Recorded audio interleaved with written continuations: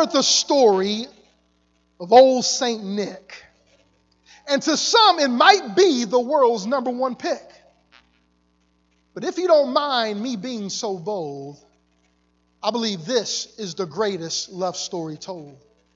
Now, not with flowers and candy and candlelit dinners, no, but between God and man, the righteous and sinners.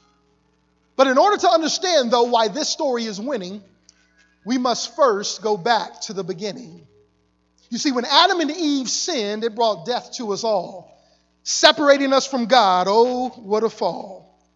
But since that time, from Genesis to Revelation, God has been pursuing us with no hesitation. For restoring the relationship between God and man, it would come by a way that no one could have planned. The ultimate sacrifice, not by Santa or an elf, no. This sacrifice will be given by God himself. So with the command of his will, he began to prepare as he sent word to Mary that she would soon bear. But how can this be, she said with confusion, for I've not known a man, it must be a delusion. Well, do not fear, the angel replied, for it is the Holy Spirit that will be by your side. For God himself will be born as man to take back life from the devil's hand. Well, now what about Joseph? What will he say when she tells him she's pregnant in this impossible way? Will he even believe her or try to understand that she was chosen for God's great plan? Well, of course, he didn't. He tried to put her away. But he too would be visited by an angel that day. Do not leave Mary, nor even see red, for she carries the Savior, just as she said. You shall care for them both, and without a fuss. And you shall name him Emmanuel, meaning God with us. So Joseph would do all that the angel would tell, for it was not only Mary, but Joseph as well, who was chosen by God to carry this gift. Jesus our Lord, man's only lift. Well, off they went unto Bethlehem, to be counted as part of their clan.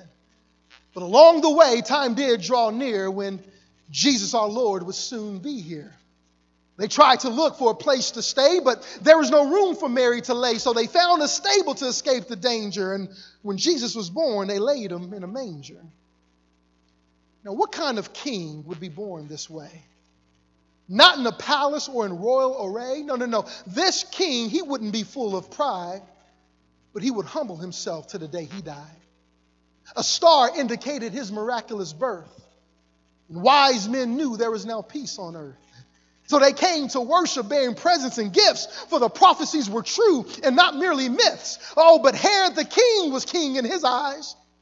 He was threatened by the thought that another would rise. And so he had every male child from 0 to 2 killed by the sword until he was through. But Joseph and Mary, being warned again to take the child and get out of the land, and as they did, Jesus was free to grow and to become a savior for you and for me. Now, throughout his life, he did wonderful things, healing and teaching his created beings, but out of all that he did to his very last breath, the greatest of these would come at his death. How much would he love? How far would he go? Well, he would lay down his life so that we would know. A price so heavy that no one could weigh. But he loved us so much, he was willing to pay. You see, unlike the first, he was an obedient son.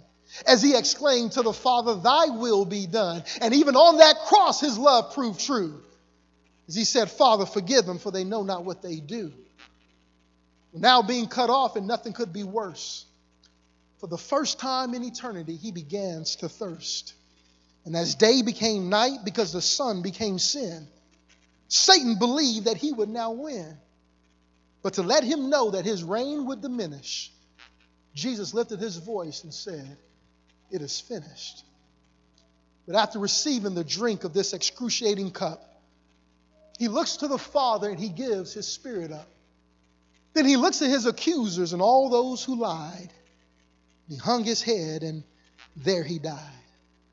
The earth began to shake and the wind blew. The curtain in the temple was torn in two.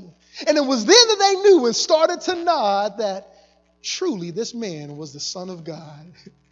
Well, they came around to break his legs, but when they saw he was dead, they took a spear instead. And with that spear, they pierced his side. and life came out although he had died. They brought him down and they put him in a tomb. They rolled a stone to seal his doom.